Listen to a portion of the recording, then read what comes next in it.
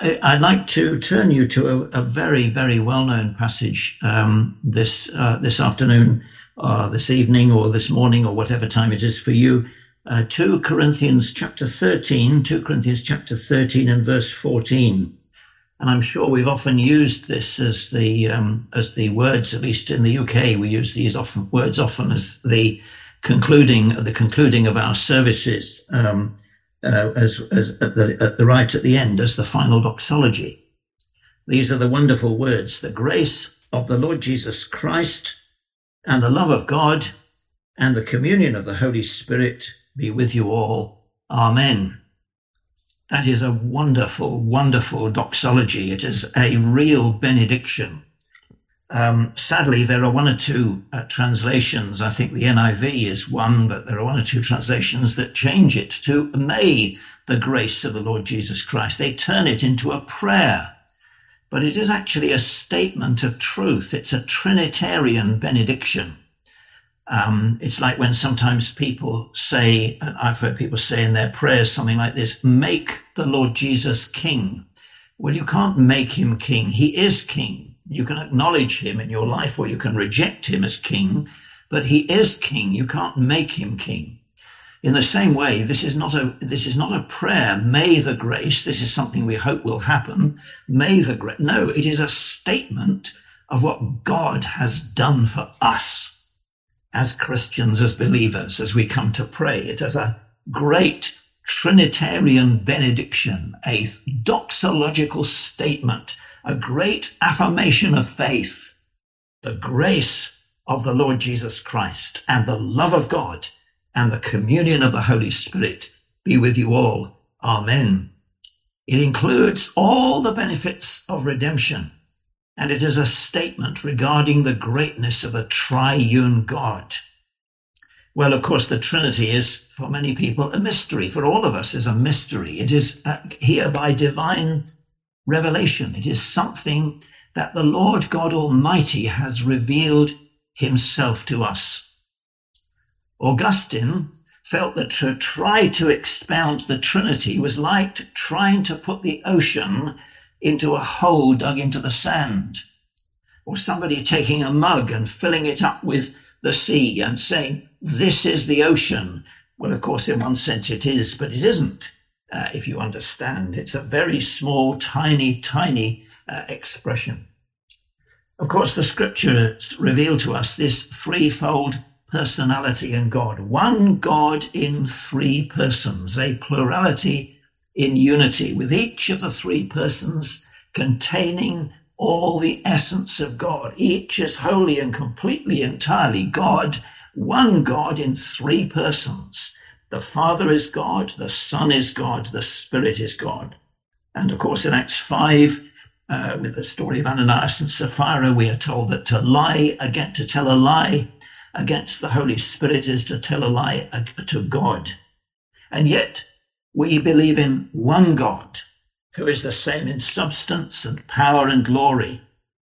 We often define it like this: the Father eternally begets the Son, the Spirit eternally proceeds from the Father and the Son, the Father sends the Son to be the Saviour of the world, the Father and the Son send the Holy Spirit, and from the Father, through the Son, and by the Holy Spirit, we come to God in prayer. So normally, not exclusively, but normally prayer should be addressed to the Father, through the Son, by the Spirit. Now people say, how do you explain this? Are you not worshipping three gods? Well, I like to explain this, for those of you who know anything about mathematics, I like to explain it like this. The Trinity is not 1 plus 1 plus 1 equals 3, but rather 1 times 1 times 1 equals 1. And if you know anything about mathematics, you will understand precisely what that means. Well, maybe you say you can't understand. Well, of course, it is difficult to understand. And people sometimes say that this is against reason. No, it's not against reason. It's above and beyond reason. It is reasonable, but it is by revelation from God himself.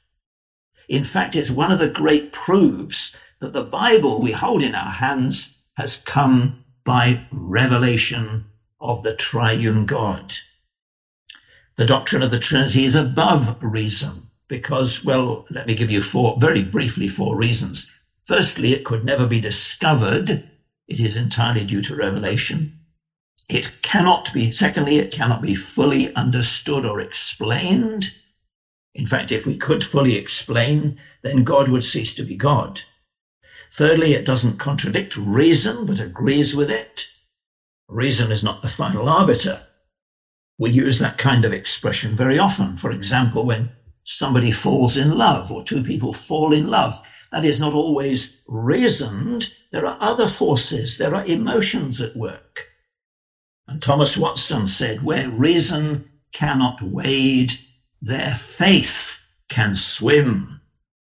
Fourthly, it agrees with true religious experience. And that's what our verse describes, a true experimental knowledge of personal relations with Father, Son, and Holy Spirit.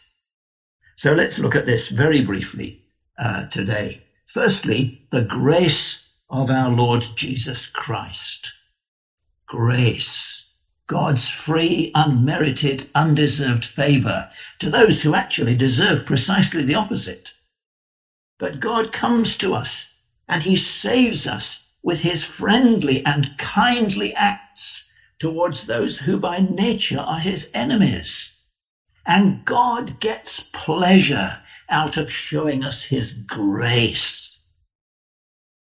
Lord, the divine nature of our Savior. Jesus, his human nature, the Savior who is able to save because he is the God-man. Christ, the Messiah, the Redeemer. He comes to save, to redeem, to rule. Hence, the Lord Jesus Christ, the Lord of heaven and earth, clothed in our human nature, invested as the Redeemer of his people. He makes guilty men and women, helpless sinners, the objects of his grace and favor. That's wonderful, my friends. By nature, we are the objects of his wrath. By grace, we become the children of God. And if God in Christ has done this for you, you are eternally secure. The grace of the Lord Jesus Christ. Secondly, the love of God. Now, this is the source, of course, of our redemption. And yet, how do we experience God's love? We experience it through the Lord Jesus Christ. It is because of the grace of the Lord Jesus Christ, which is why the verse begins with this. Father's love is manifested in the pardon, the salvation, and the sanctification of men and women through the grace of the Lord Jesus Christ. So how much does God love us? He loves us so much that he came himself to save us. God was in Christ, reconciling the world unto himself, says Paul in Corinthians. Reconciled to God by the death of his Son. Or again, the love of Christ constrains us. This is the expression of the love of God.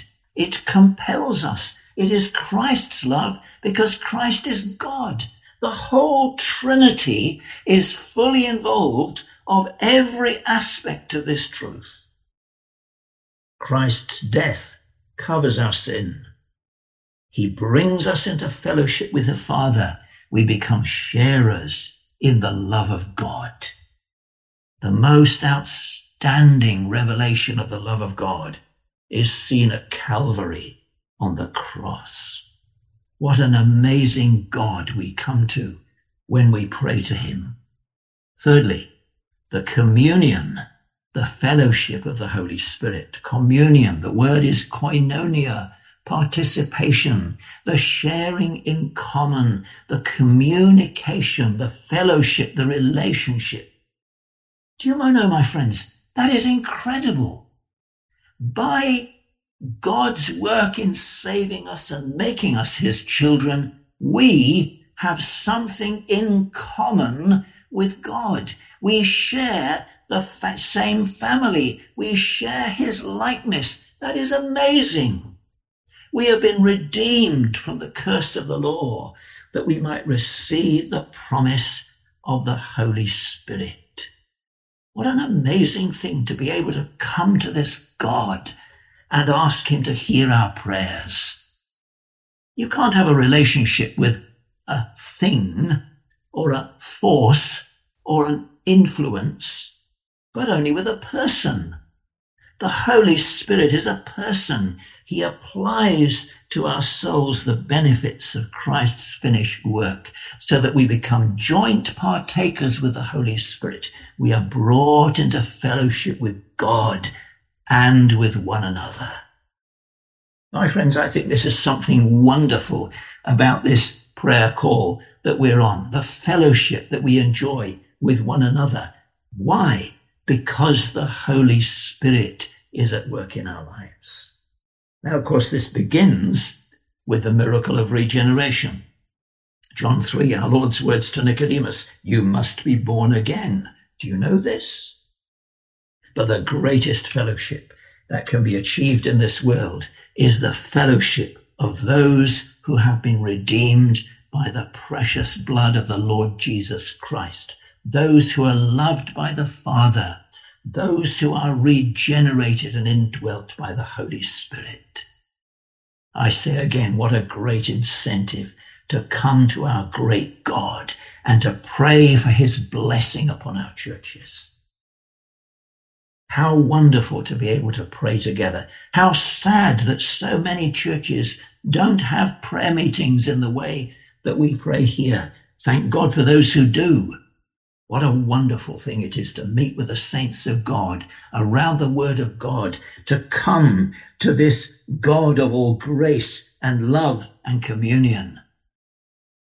Matthew Henry writes these wonderful words in his commentary, and with this I close. He says this is a very solemn benediction, and we should give all diligence to inherit the blessing, the grace of Christ, the love of God, and the communion or communication of the Holy Ghost. The grace of Christ as Redeemer, the love of God who sent the Redeemer, and all the communications of this grace and love which come to us by the Holy Ghost. It is the communications of the Holy Ghost that qualify us for an interest in the grace of Christ and the love of God. And we can desire no more to make us happy than the grace of Christ, the love of God, and the communion of the Holy Ghost. That's what Matthew Henry says. What a wonderful God we have. Let's come to him, my friends, with confidence, with assurance. Let's bring our prayers. Let's seek his face to revive his work, in wrath to remember mercy in the midst of the years, to come and to do us good as we seek to serve him and worship him. Amen.